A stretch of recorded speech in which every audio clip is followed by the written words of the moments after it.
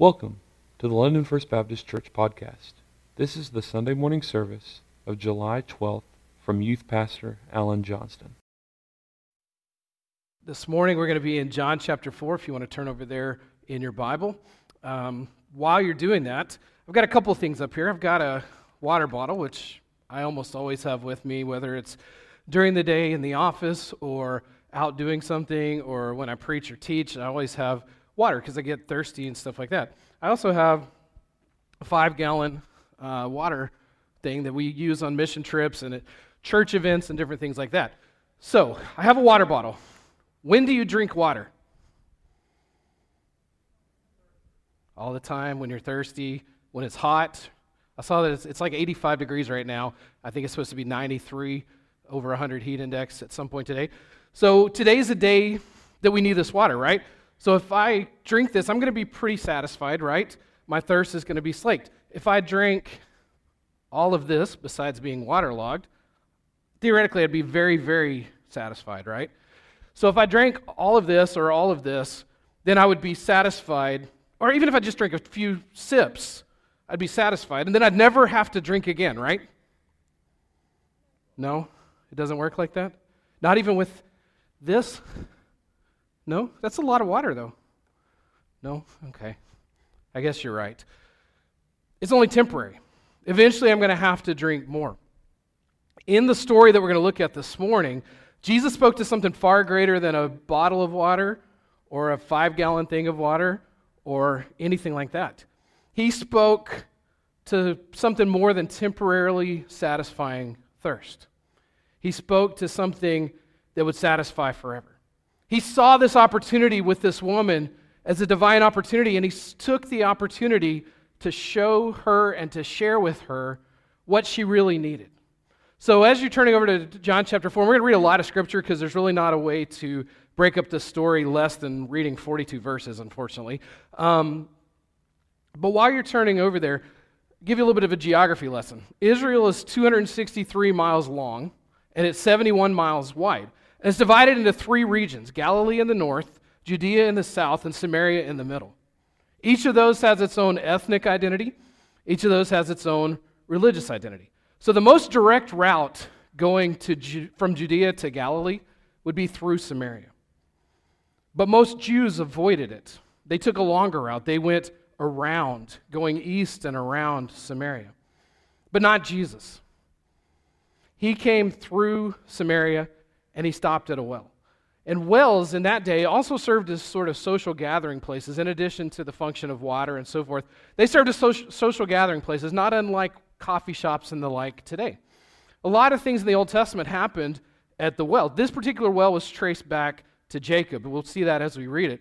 But a lot of stuff in the Old Testament happened near wells. Abraham's men found a wife for Isaac near a well. Jacob met Rachel near a well. Moses met and helped some young women, one of which became his future wife, near a well. So wells were fairly significant in the Old Testament. And so we're going to read about an encounter at a well, and I'm calling this message, if you want a title, if you take notes, A Divine Encounter.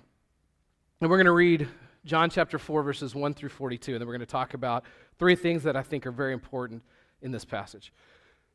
When Jesus learned that the Pharisees had heard he was making and baptizing more disciples than John, though Jesus himself was not baptizing, but his disciples were, he left Judea and went again to Galilee. He had to travel through Samaria. Let me read that verse again. He had to travel through Samaria. So he came to a town of Samaria called Sychar, near the property that Jacob had given his son Joseph. Jacob's well was there, and Jesus, worn out from his journey, sat down at the well. It was about noon. A woman of Samaria came to draw water. "Give me a drink," Jesus said to her, because his disciples had gone into town to buy food. "How is it that you, a Jew, ask for a drink from me, a Samaritan woman?" she asked him, for Jews do not associate with Samaritans. Jesus answered, "If you knew the gift of God and who is saying to you, 'Give me a drink,' you would ask him, and he would give you living water." "Sir," said the woman, "you don't even have a bucket, and the well is deep. So where do you get this living water? You aren't greater than our father Jacob, are you? He gave us this well and drank from it himself, as did his sons and livestock." Jesus said, "Everyone who drinks from this water will get thirsty again. But whoever drinks from the water that I will give him will never get thirsty again. In fact, the water I give him will become a well of water springing up in him for eternal life." "Sir," the woman said to him, "give me this water so that I won't get thirsty and come here to draw water. Go call your husband," he told her, "and come back here." I don't have a husband, she answered. You have correctly said, I don't have a husband, Jesus said. For you've had 5 husbands, and the man you now have is not your husband. What you have said is true. Sir, the woman replied, I see that you are a prophet. Our fathers worshipped on this mountain, but you Jews say that the place to worship is in Jerusalem. Jesus told her, believe me, woman, an hour is coming when you will worship the Father neither on this mountain nor in Jerusalem. You Samaritans worship what you do not know. We worship what we do know, because salvation is from the Jews. But an hour is coming and is now here when the true worshipers will worship the Father in spirit and in truth. Yes, the Father wants such people to worship him. God is spirit, and those who worship him must worship in spirit and in truth. The woman said to him, I know that the Messiah is coming, who's called the Christ. When he comes, he will explain everything to us. Jesus told her, I, the one speaking to you, am he. Just then his disciples arrived, and they were amazed that he was talking with the woman. Yet no one said, what do you want, or why are you talking with her? Then the woman left her water jar, went into town, and told the people, come see a man who told me everything I ever did. Could this be the Messiah? They left the town and made their way to him. In the meantime, the disciples kept urging him, Rabbi, eat something. But he said, I have food to eat that you don't know about. The disciples said to one another, could someone have brought him something to eat? My food is to do the will of him who sent me and to finish his work, Jesus told them. Don't you say there are still 4 more months and then comes the harvest. Listen to what I'm telling you. Open your eyes and look at the fields because they are ready for harvest. The reaper is already receiving pay and gathering fruit for eternal life, so that the sower and reaper can rejoice together. For in this case, the saying is true, one sows and another reaps. I sent you to reap what you didn't labor for. Others have labored, and you have benefited from their labor. Now many Samaritans from that town believed in him because of what the woman said when she testified, he told me everything I ever did. So when the Samaritans came to him, they asked him to stay with them, and he stayed there 2 days. Many more believed because of what he said. And they told the woman, we no longer believe because of what you said, since we have heard for ourselves and know that this really is the Savior of the world. Let's pray. Father, I thank you for this divine encounter and for the truths that it teaches us, and that Jesus was willing to take a moment to speak into this woman's life, and that her changed life was used to change other lives. God, I pray that in these moments that we have together, that we would see your truth, that we would see what you want from us, and we would see the hope that we have in Jesus through the Scripture. In Jesus' name, amen. So the first thing that I want us to talk about is this. Jesus broke through social biases to reach the woman. He broke through social biases to reach the woman. There's a Latin phrase, imago Dei, and imago Dei means all people created in God's image. And that's the way Jesus saw things, and that's the way Genesis 1:27 said man was created in the image of God, and that's the way that we should see things. But we don't always see that, do we? And we live in a world right now where that's pretty obvious that we're not seeing that. Just this week, I saw tweets that broke my heart from a pastor, and I'm not going to say the name, but he was a pastor of a First Baptist church. I don't know the man, don't know the city, don't know any of that. But the tweets were just horribly racist. Under the guise of a man who says he's a pastor of a First Baptist church. In many parts of the world, especially in Africa and Asia and stuff like that, women have stigmas against them, and they're excluded in a way that ultimately the goal is to benefit men. And in a sense, that's what's happening here. While Jesus would never break a commandment, while Jesus would never flout immorality and stuff like that, he routinely went against the nonsensical religious traditions of his day. And that's what he does here. He walks through an area that many people didn't. As I said earlier, he didn't have to go this way. Most people didn't go this way. But yet the text says he had to go through Samaria. Jesus said, or the text says he had to travel through Samaria in verse 4. Kind of the same idea in Luke 19, 1 through 10, the story of Zacchaeus, where Jesus says, I must stay at your house today. Must stay at your house. Had to go through Samaria.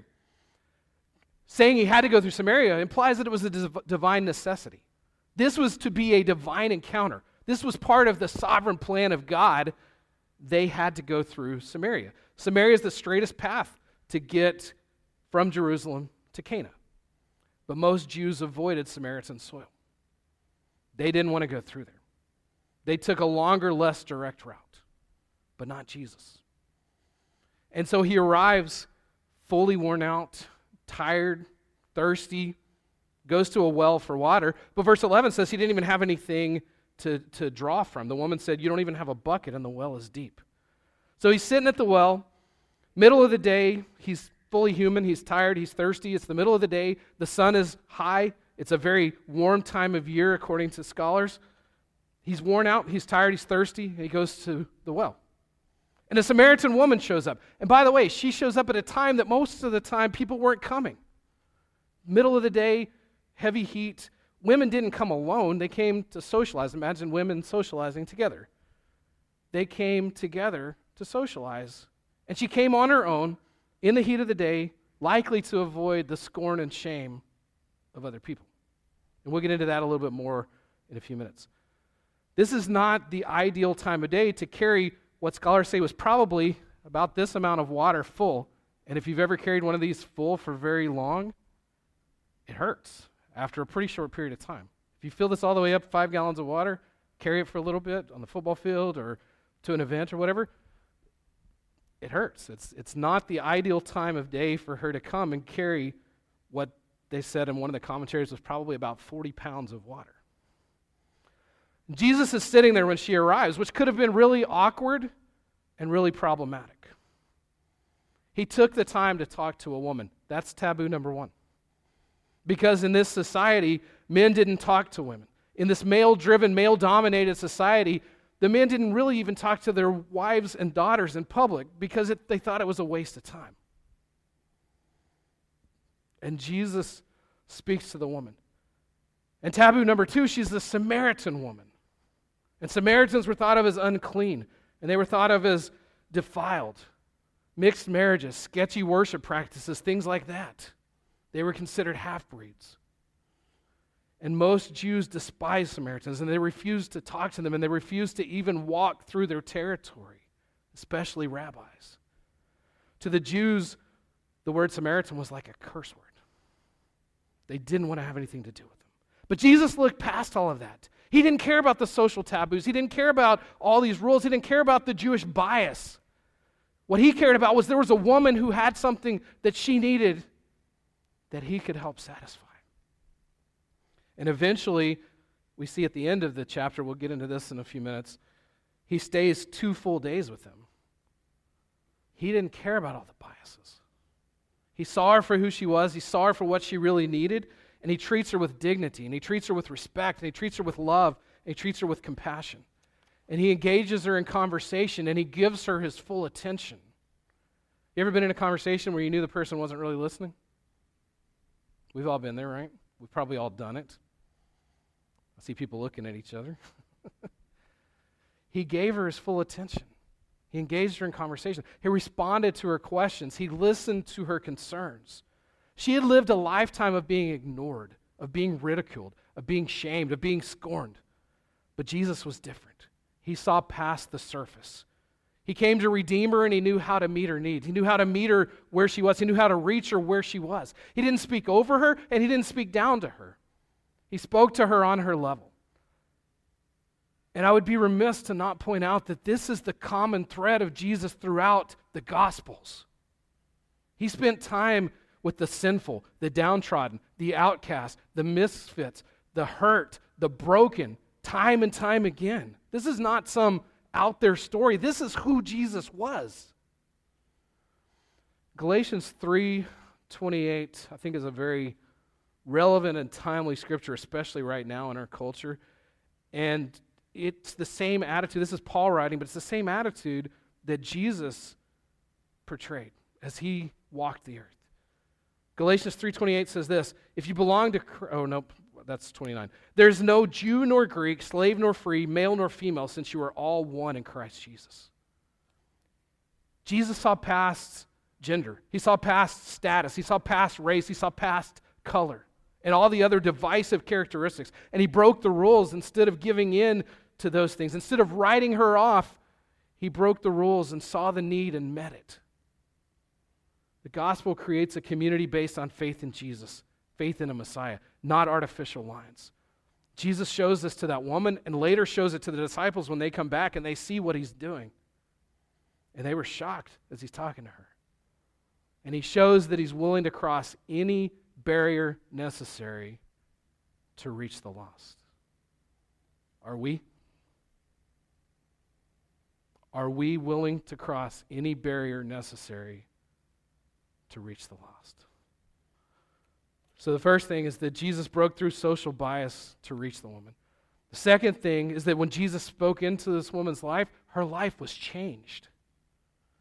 Her life was changed. Through the encounter with Jesus, her life was changed. Besides being a Samaritan woman, we don't even know her name. She was nameless.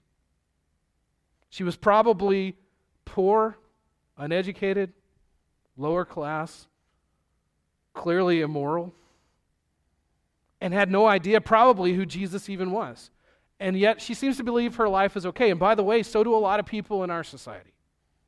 They walk around dead people not knowing that they're dead. They walk around believing they're okay despite the sin in their life, despite the lifestyle that they may be leading. She seems to believe she's okay until Jesus confronts her with the truth. She came alone during the middle of the day, as I said earlier, probably to avoid the scorn. She came to a watering hole a half mile out of town when there were watering holes in the town, by the way. She's avoiding the scorn, avoiding the taboo, because she's an outcast. She's a sinful, promiscuous woman. And that's probably a well-known fact in that society, by the way. She's engaged in a series of illicit relationships. She's been married 5 times, and she's living unmarried with one now. And yet Jesus speaks to her. Not to shame her, not to degrade her, but to offer her a way out of the cycle of degradation and disappointment and disillusionment. Her need for life change surpassed all the cultural taboos. Her need for what he had, her need for the truth, made him willing to share the truth with her. And he doesn't condone her, but he doesn't condemn her. And that's an important thing for us to realize. He doesn't condone her sin, but he doesn't condemn her either. He shows her the sin in her life, but he also shows her that there's hope. He shows her that there's a way out. She tries to distract him. She tries to divert him. The whole middle part, they're talking, and she throws it a different direction time and time again. In fact, one of the commentaries, it said this: she tried to deflect, distract, and debate, but he responded graciously. He appealed to her kindness, her curiosity, her spiritual need, her personal interest, her conscience, and her will, and she responded defensively, sarcastically, changes the subjects, lives in denial, in controversy, and in delay. That's their encounter. And by the way, people do that to us too. They throw all kinds of out there questions to us. Some of the common kind of silly ones that you might hear sometimes.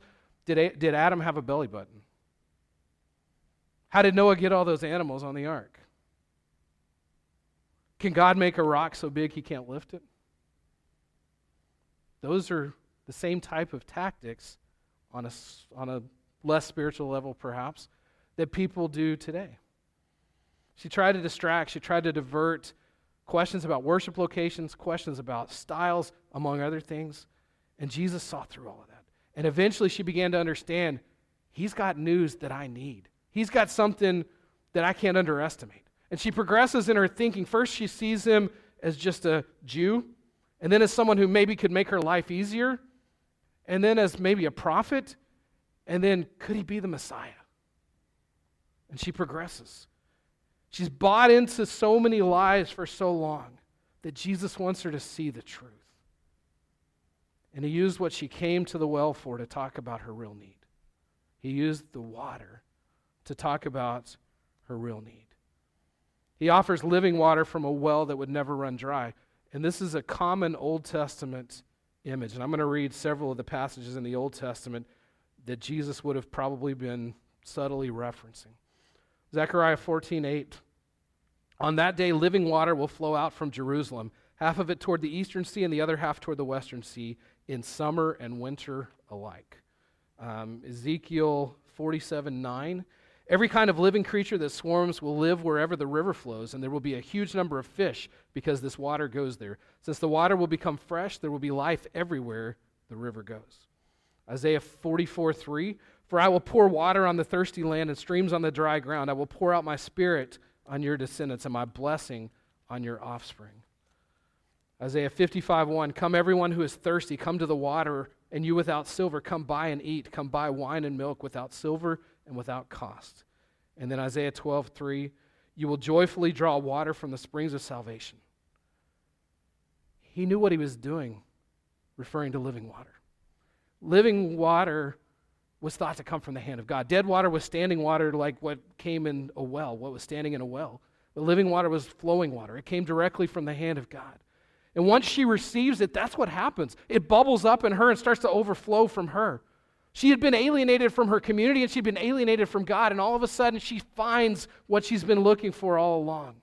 And Jesus changes everything. He offers her a way out of sorrow. He offers her a way out of rejection, a way out of broken relationships, a way out of the cycle of disappointment and devastation. He gently and lovingly confronts her sin and points to what she really needs. And when he reveals who he really is, she believes and she places faith in him. She meets Jesus, who treats her with dignity and compassion and love in a way that she's not seen before, especially from men. And she walks away transformed. She walks away changed forever. And that leads to the third point. The third point is this: she couldn't help but share the good news. She couldn't help but share the good news. Somewhat surprisingly, a despised woman becomes one of the earliest evangelists. Think about that. She becomes one of the earliest evangelists in a male-driven society, ushering in transformation in her community. Late in the chapter, we see that many of her friends come to know Jesus. Many of her friends come to hear. Many of her friends want to know, is she telling the truth? Is this real? They come to listen to Jesus and his message, and they find their own lives changed.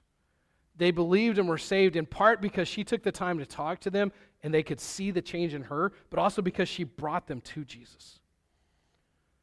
She told them about how Jesus had satisfied her need. Her life was radically changed. She didn't have some seminary degree. She didn't have all the answers. She didn't have wholesome roots. She didn't have great theology.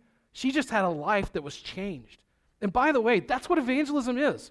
A changed life, telling the story of how your life has been changed so that others can be changed. We don't have to have a perfect background. We don't have to have all the answers to theology. We don't have to have massive amounts of training. Has your life been changed by Jesus? And if you're a believer, you better say yes.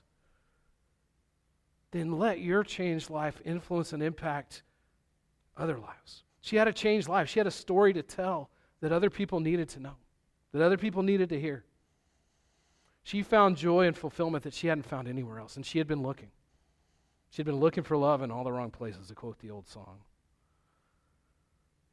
She couldn't keep quiet. Once she found what she was looking for, once she found the joy and fulfillment she hadn't experienced before, it overflowed from her. It was like a fire hydrant. You ever seen a fire hydrant when the firemen take it off and just let the water pour out? That's what her life became like. One thing that I would be remiss to not point out here, what did she come to the well for? To get water, right? She brought her water jar to get water. She comes in with the water jar to get the water.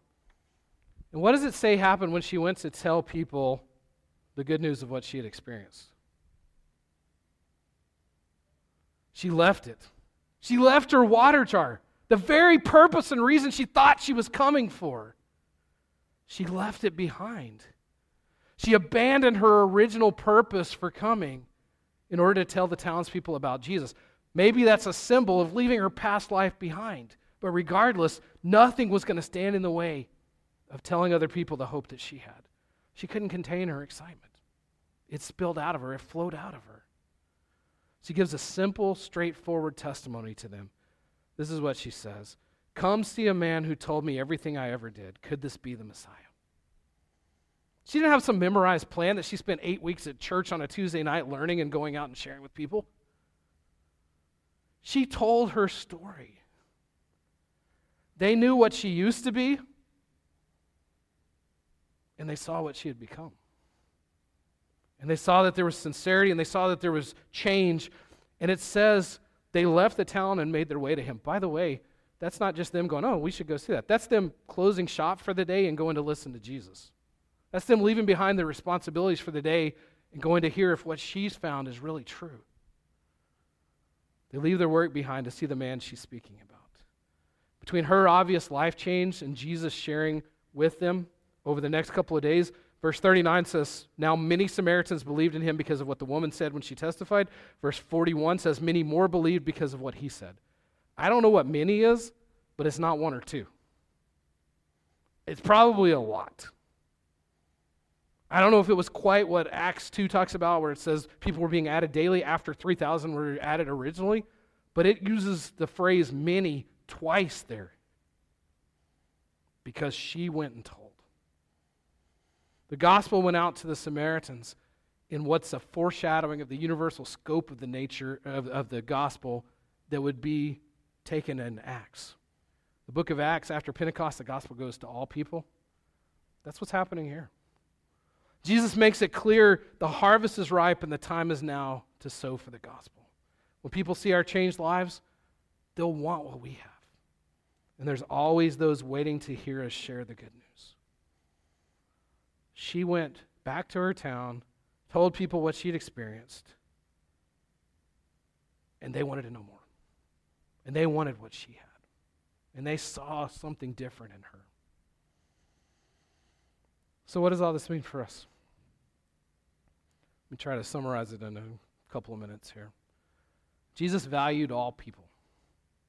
He had people from different backgrounds, different cultures, even those with poor lifestyle choices, sinful lifestyle choices. He wanted everyone to get the opportunity to have their lives changed. And he wants those who have had their lives changed to desire to see other lives changed. So the question for us is this: do we see all people as Jesus does? Have we experienced his life change? Do we desire to see others changed? Are we doing anything about it? You should bow your head and close your eyes as Brady comes up. Here's the invitation. First and foremost, do you need to give your life to Jesus and be changed by him? And if you do, one of us would be happy to talk to you. We'll stay around as long as we need to. We'll talk to you later, whatever we need to do.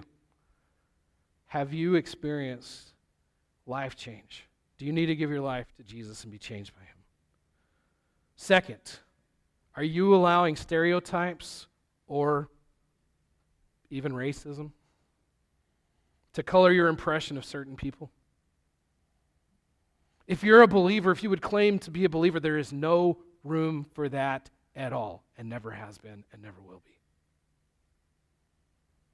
Third, if your life has been changed by Jesus, are you doing everything you can through the strength of Jesus, through the power of the Holy Spirit in your life, to help other people find what you have? And if not, why not? Why wouldn't we want them to have what we have? We're called to sow and reap. We're called into the harvest. We're called to put aside prejudice, pettiness, and procrastination. We're called to enter the fray. If our lives have been changed by Jesus, he deserves no less in return. God, as we close the service out, I pray that our lives would be changed by Jesus. I pray that our perception of other people would be changed by Jesus. I pray that we would see the world as Jesus sees the world. And that when you've truly impacted and truly changed us, that we would be willing and unhesitant in helping other people experience the same life change that we have. God, I pray that if something needs to change in our life, that today would be the day that that begins. And that you would have all the glory through changed lives, changing lives. In Jesus' name, amen.